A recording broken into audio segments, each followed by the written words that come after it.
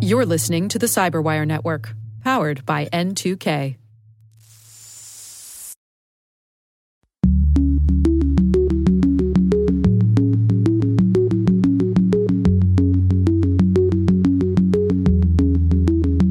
We need to keep talking about the nexus between network security and international security.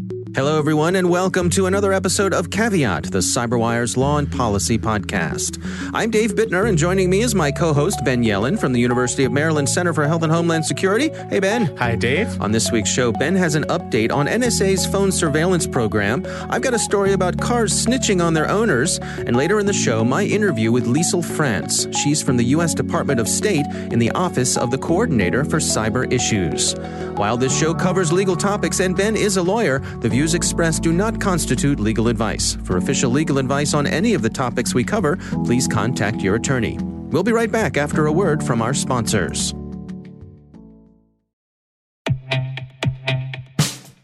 And now, a message from Cyberbit. Mastering cybersecurity is like mastering a sport. You build muscle memory through rigorous practice, then you train as a team to foster cohesion while operating under pressure. Like athletes, cybersecurity professionals thrive on hands-on simulation.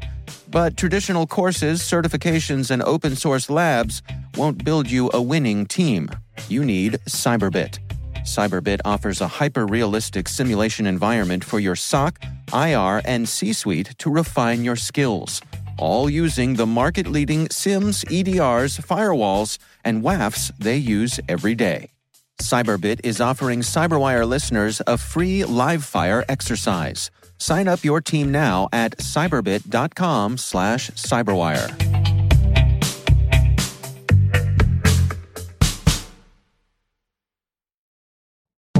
And we are back. Ben, why don't you start things off for us this week?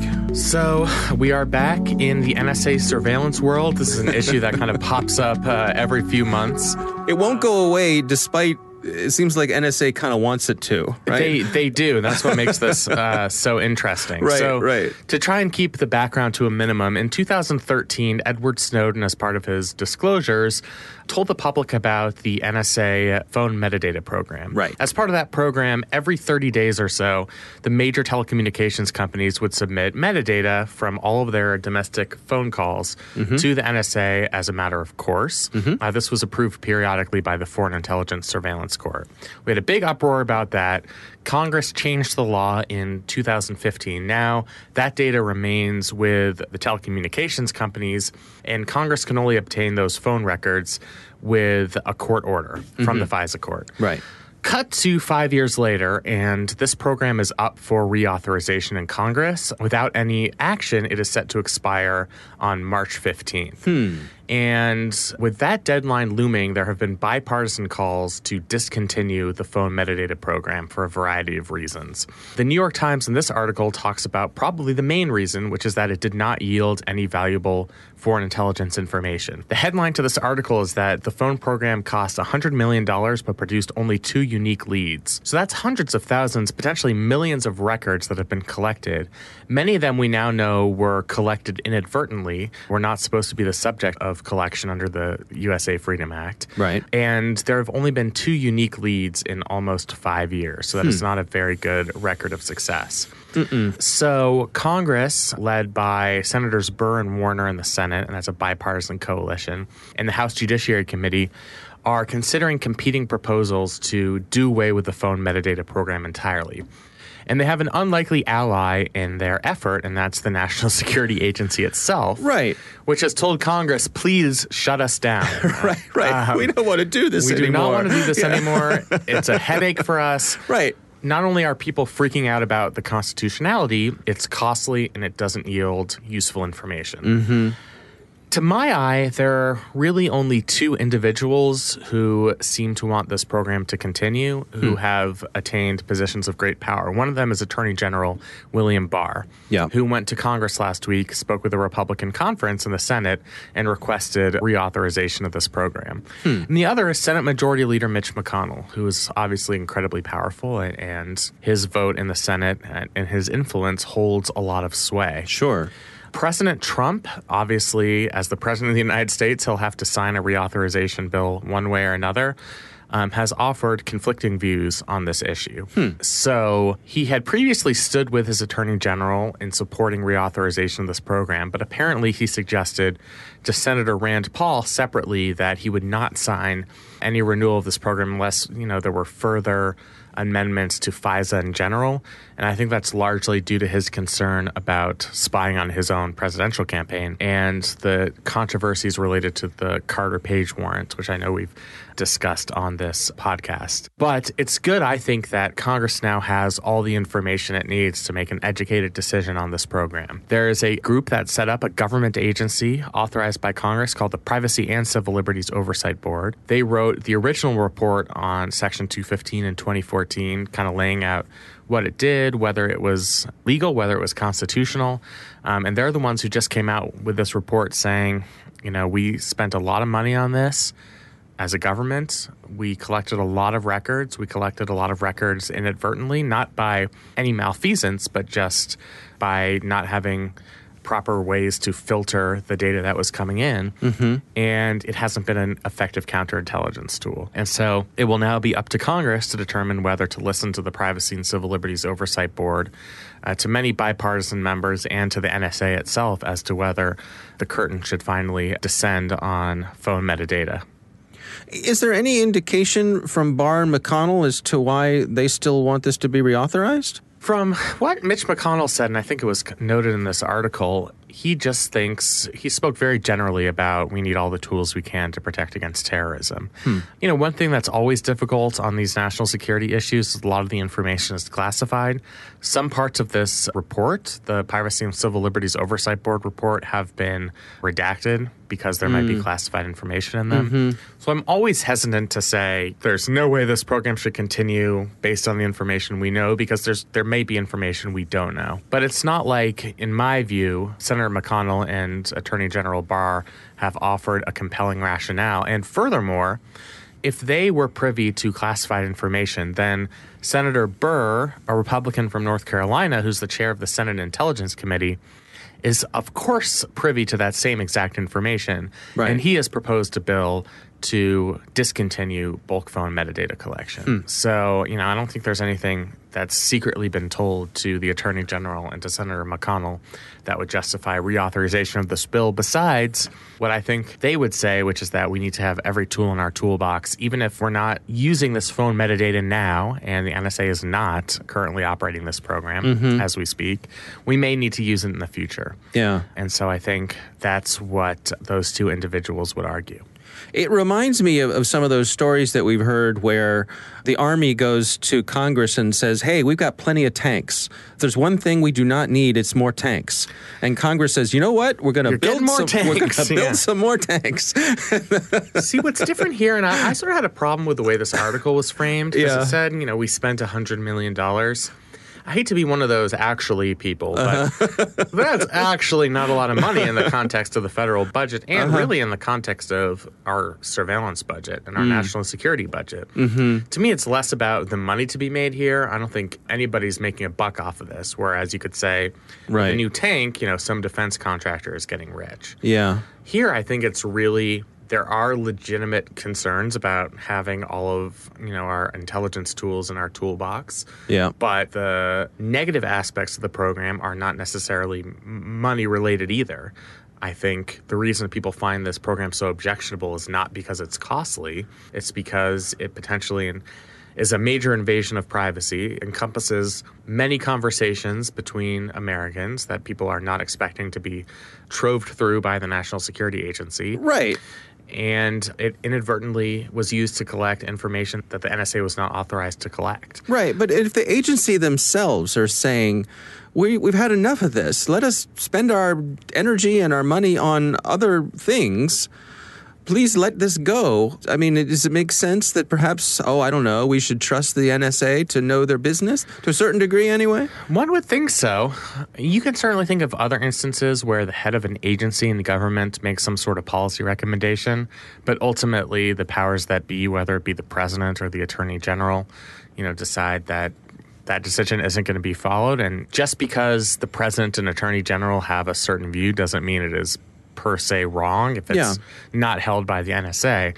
But I just think in this case, the NSA feels the way it does because the evidence is so overwhelming. It's been laid out by the NSA itself and now by the Privacy and Civil Liberties Oversight Board. Right. That oversight is important. Absolutely. Yeah. So you have these nonpartisan bodies that have come to the same conclusion, and now the decision really rests with members of Congress.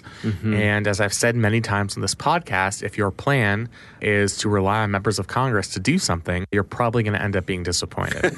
Which means if I had to guess as to what happens on March 15th, I bet that this program is temporarily reauthorized, maybe for a period of a couple of months while they continue to try and work out these issues. Kicking the can down the road. That's what we do. Yeah.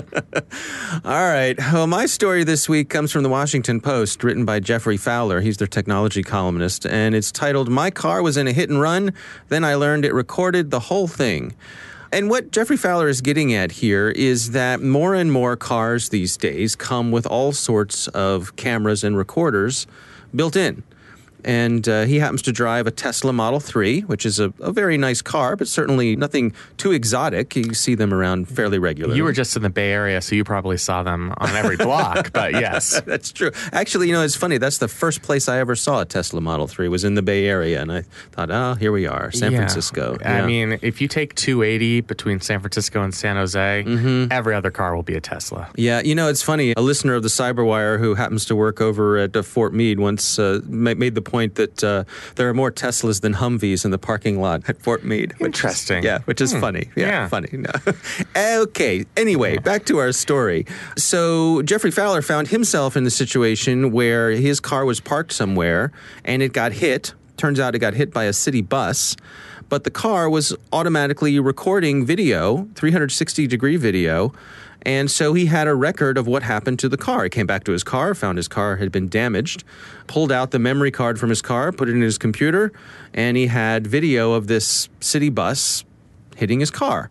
So in his case, turned out good for him because he was able to go to the city and say, hey, you need to pay to repair my car. Your bus hit my car. Actually had video of the driver of the bus so they could identify who was driving and all that sort of stuff. But he makes the larger case that with these cars doing so much recording of not only video, but also the data about what the car is doing. The cars have GPS built in right now. They'll measure how fast the car was going. They'll measure how hard you were hitting the brakes. All of this information that is gathered by the car automatically, well, all that information, it can be used to your benefit, but there's a potential it could be used against you. I'd hate to have my car know that much information about me. And I'm sorry that the writer of this author got in a car crash, but the article that came out of it was pretty illuminating. And he talks about the potential dystopia of mass surveillance emanating from our vehicles. So it's not just external surveillance, which was obviously useful in these circumstances, but also has more detrimental impacts. For example, the exterior cameras activate automatically when somebody comes within a certain distance of a car. So in a dense, urban area, that might be a lot of different people who are unknowingly subjecting themselves to video surveillance. So that's just one issue. Not to mention, the meticulous log that these cars take of a driver's every action. Let's say, as he says in this article, the insurance company gives somebody an incentive to opt into this program, which for Tesla is called Sentry, and the person complies. They're potentially letting the insurance company see how safe of a driver you are. When you were going 70 in, a 35-mile-an-hour school zone. When you were doing what's called a California rule where you don't actually stop at the stop sign, you slowly slow down and then continue through the intersection. And I think that's particularly compelling. Where I always think about this in a legal perspective is that our legal system is not built currently to handle the type of surveillance technology that exists. Because, as it applies to individuals on the street, that's sort of covered by the plain view doctrine. If you're putting yourself out there in public, anything captured on a camera, the government does not need a warrant to obtain it. And I think that any driver data would almost certainly be covered by the third-party doctrine. You are voluntarily letting your Tesla collect information on you. As soon as you press that button that turns on the car, you know or should know that they're compiling a pretty extensive record of all of your driving maneuvers. And so you sort of assume the risk of engaging in that behavior. And as far as I know, with a lot of this stuff, there's no way to opt out of that information. When the brakes are pressed, when all of that functional operational data that the car is always collecting.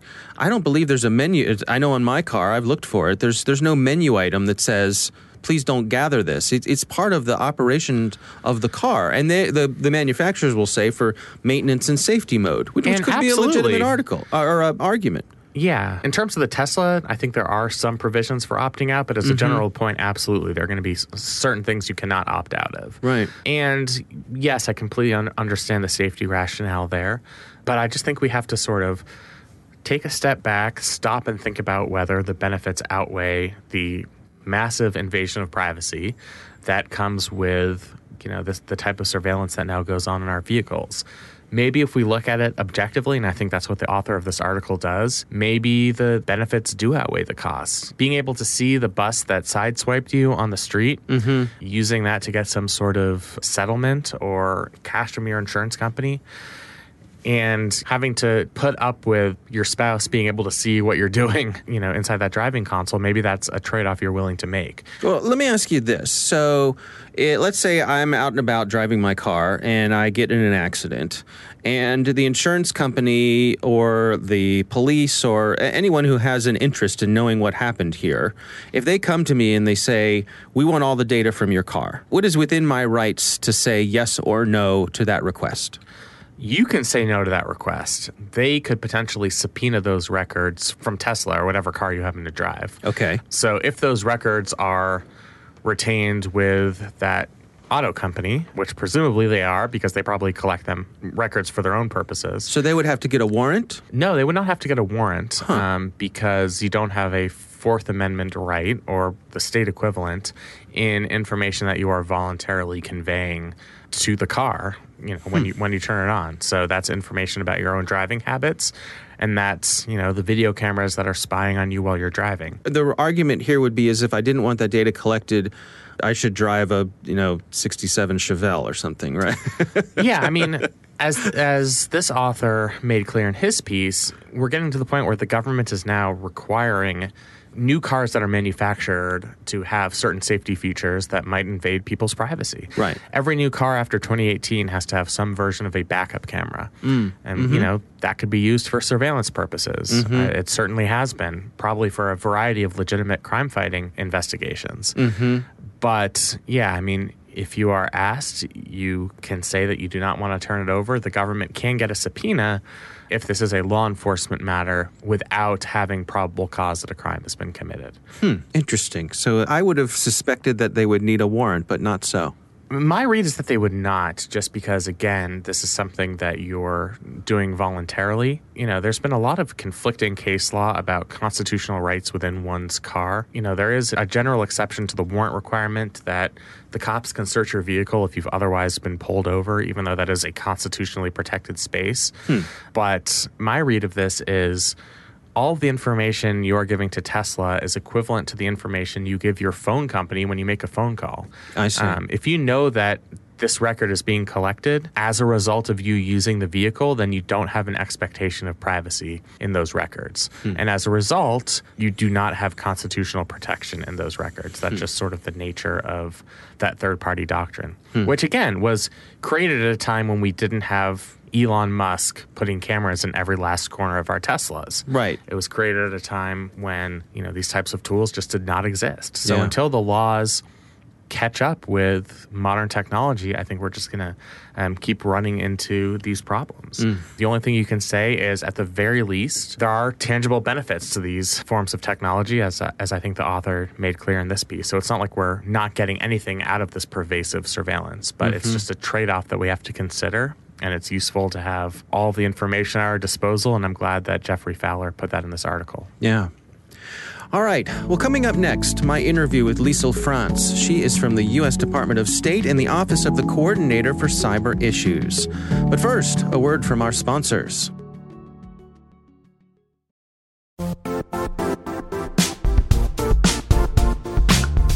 And now, a word from our sponsor, Zscaler. the leader in cloud security. Cyber attackers are using AI in creative ways to compromise users and breach organizations. In a security landscape where you must fight AI with AI, the best AI protection comes from having the best data.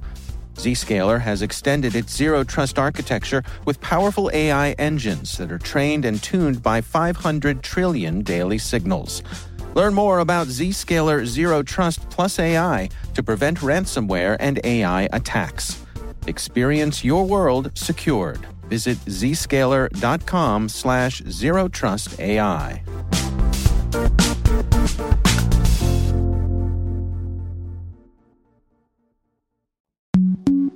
And we are back. Ben, when I was at the RSA conference in San Francisco recently, I had the pleasure of speaking with Liesl France. She is from the U.S. Department of State. She works in the Office of the Coordinator for Cyber Issues. Well, it's important to make the point that we are the Office of the Coordinator for Cyber Issues, which means we deal with cyber policy as a foreign policy imperative. We are not, there is a whole separate part of the department that works on the security of the department, its networks, its computers, personnel, that kind of thing. So it's important to make that distinction. Sure. Our office was created about 9 years ago, almost to the day, actually, to do just that, to reflect the international nature of cyberspace, the need for dealing with cyber policy as a foreign policy issue, be able to build relationships and coalitions with other countries to deal with the global issues and the global problems that we've seen. So what is the day-to-day like? What sorts of things are the interactions that you and your team are taking part in? Well, we cover sort of what the cyber policy can cover a lot. One of that we focus on is international security.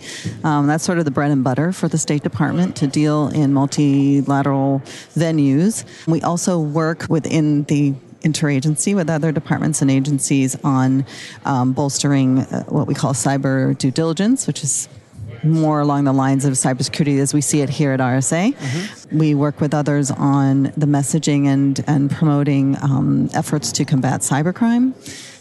We talk about sort of global governance of the internet. We talk about internet freedom, those kinds of issues that sort of run the gamut. And we work a lot within the department with the other offices that deal parochially with those issues and the interagency. And we take that abroad. So what does that mean? We work sort of in what I would call 3 concentric circles of venues. One is our bilateral relationships with country to country, or our work in regional organizations or regional sub-regions around the world. But that would include things like the security regional security organizations like the Organization for Security and Cooperation in Europe, or the Organization of American States, or the ASEAN Regional Forum, things like that, and then take it even further out into the big multilateral organizations like the United Nations. So on the global stage, where does the United States sit in terms of leadership when it comes to cyber policy issues? Well, probably no surprise to hear me sitting at the department say that we have been a driving force and a policy lead on this issue for decades, really.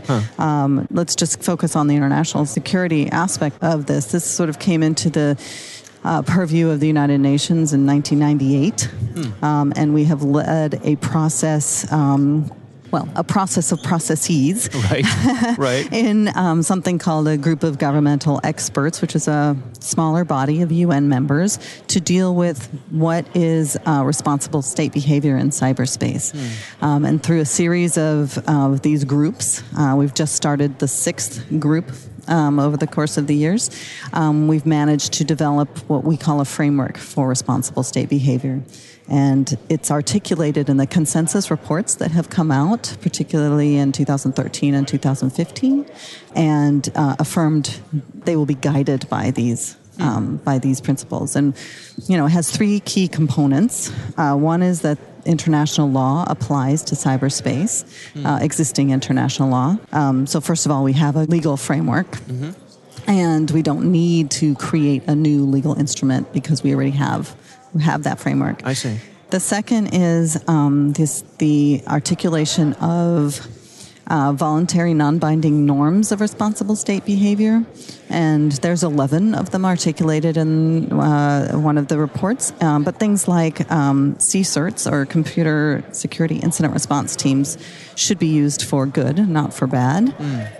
A state should not attack the critical infrastructure of another state. Things like that. Sure. That sort of lay out a framework of what is deemed acceptable and responsible behavior. Yeah. And the third is a little bit more practical. It's developing and implementing confidence-building measures in cyberspace. So utilizing, old diplomatic tools of the trade, right, and applying it to the cyber issues that we face. Like, what are the kinds of things that countries can engage in that build trust, reduce the risk of conflict, reduce the risk of escalation if something were to happen. Things like sharing information about points of contact, or sharing information about your national doctrine, sharing what your organization, your institutional fabric is in the country to deal with cyber issues. You're taking part in several panel discussions here at RSA this year. Yeah. Can you give us an overview? What are the kinds of things that people can expect to hear? Sure. Well, I just finished the first one, actually. I spoke on the Year of the Nation State, which was dealing with how states behave and what is the cyber domain. And that gave us all an opportunity to talk about deterrence and deterring malicious actors, whether that's working or not, what else we need to do. And one thing I was able to highlight, and there was quite a bit of conversation about, was the drumbeat of public attributions that we as the U.S. government have done to call out states for their malicious cyber behavior. Yes. And the most recent was last week. We made a statement to publicly attribute attacks on Georgia to Russia, to the GRU. Right. My sense is that many nations have been reticent to draw sharp lines in the sand when it comes to behavior in cyberspace. It's first of all, do you think that perception is accurate, and do you have any insights on that? I think it's accurate to say that it's hard to draw bright lines a lot of the time, and so maybe that's what the reticence is. I mentioned we've been working on these things for decades, but it's really only 3 decades, right? It's not 50 years or 100 years. And so things are fairly new, and it's kind of hard even to draw a bright line around things like definitions.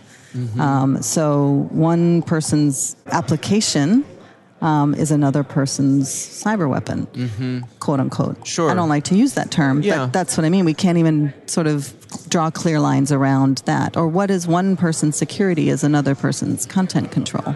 So how to even draw a line is sometimes hard. So maybe that's what you're sensing. The sense that I've had is that it could be that nation states are reticent to draw lines in the sand because their own intelligence organizations may be taking advantage of some of that ambiguity themselves. So it's in their best interest to not be too specific about certain things, because if we let this ambiguity stay out there for a certain amount of time, that may be in our own interest. I think there's a point to that, which is why we as diplomats spend a lot of time negotiating text. And the kinds of things that like the outlines of this framework for responsible state behavior that I mentioned, is a way to put what I think are clear expectations of state behavior, but allow for the innovation and communication and technologies, which frankly are not only held by states, right? Yeah. To develop, to move, and if there's some ambiguity for countries, maybe that's reflected in some of that. But the bottom line is to be able to articulate what is acceptable and what isn't. Yeah. Is there a tension between as you described, the pace at which diplomacy moves, which is very deliberate by its nature, and it has to be. But when it comes to cyber, it seems, the pace is just accelerating year after year. And it seems to me like that makes the work that you all do even more challenging because of the different nature of the pace at which those things run. Yes, it affects sort of the ability to put fine points on things or to draw bright lines, like you say. And it also means that, I think we in the U.S. have a very flexible framework for dealing with the internet or cyberspace. And so trying to put a big blanket set of regulations, whether national or international, on this space by the time you would negotiate something like that, it would be obsolete. So trying to make diplomacy work with that space is sort of constant deliberation. But I suppose how to reflect that. I suppose everyone around the world is dealing with the same situation, so it's not like you're in that boat by yourself. No, that's true, and that's why we, as I said, we talk bilaterally with countries, we talk regionally and sub-regionally, and organizations that have their own processes, and then also in the UN. And in each case, we do try to preserve the ability for the space to grow. Right. And to have greater understanding by more and more countries, not just either the great powers or those that are particularly cyber savvy, to have greater understanding by more and more countries, so that there's not a knee-jerk reaction to things, because it's not as though nothing happens, right? So how do you deal with those in that kind of flexible framework is something we're constantly discussing and working with our partners. What would you like people to know? I'm thinking specifically folks who are cybersecurity professionals about the work that your department does, the Department of State. Are there any things you feel aren't getting the attention they deserve?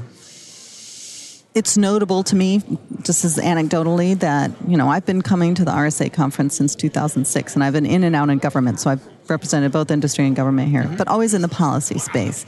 And it used to be that the policy track at the RSA conference have a few smattering of people in the room. The panel I just came from, we were full.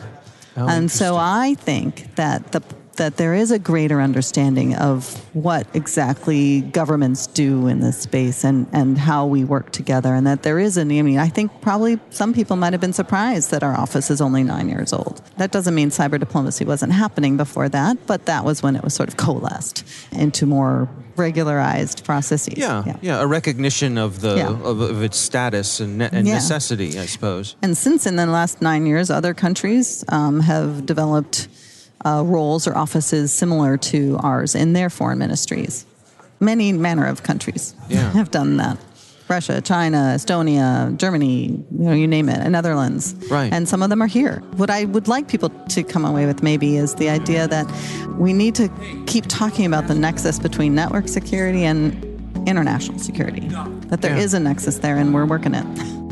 All right. Interesting conversation, huh, Ben? Absolutely. I don't think I've really learned as much about diplomacy in the cyber realm as I've sort of learned about other issues in the cyber realm. So it's just really interesting to hear that perspective. One thing that jumps out at me as in all the areas we talk about, the technology always moves quicker than the policymakers are able to adapt. Right. So there's so much that has to go into these multilateral diplomatic agreements that has to be very general, because the technology is going to change by the time, you can come up with a complex agreement.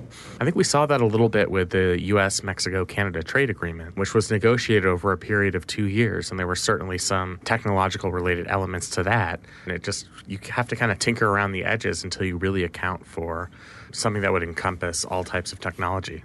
Yeah, I thought it was a really interesting perspective, that mismatch between, mismatch isn't the right word for it, that I think I used the word tension between the velocity of diplomacy versus cyber itself. Right. And that everyone is dealing with it all over the globe.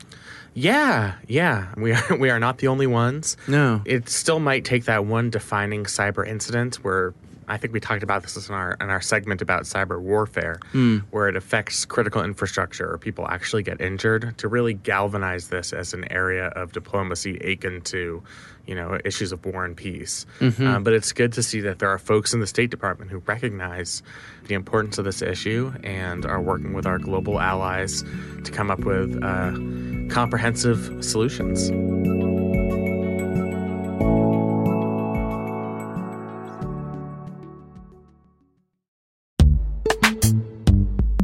And now a word from our sponsor, Netskope. Netskope is a worldwide leader in SASE and Zero Trust. Its unified platform, Netskope One, provides optimized access and Zero Trust security for people, devices, and data anywhere they go, helping customers reduce risk, accelerate performance, and get unrivaled visibility into any cloud, web, and private application activity. To learn more about how Netskope helps customers be ready for anything on their SASE journey, visit netskope.com.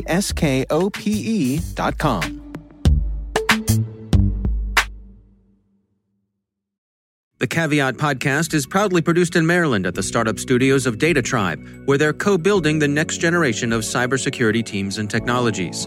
Our thanks to the University of Maryland Center for Health and Homeland Security for their participation. You can learn more at mdchhs.com. Our coordinating producers are Kelsey Bond and Jennifer Iben. Our executive editor is Peter Kilpie. I'm Dave Bittner. And I'm Ben Yellen. Thanks for listening.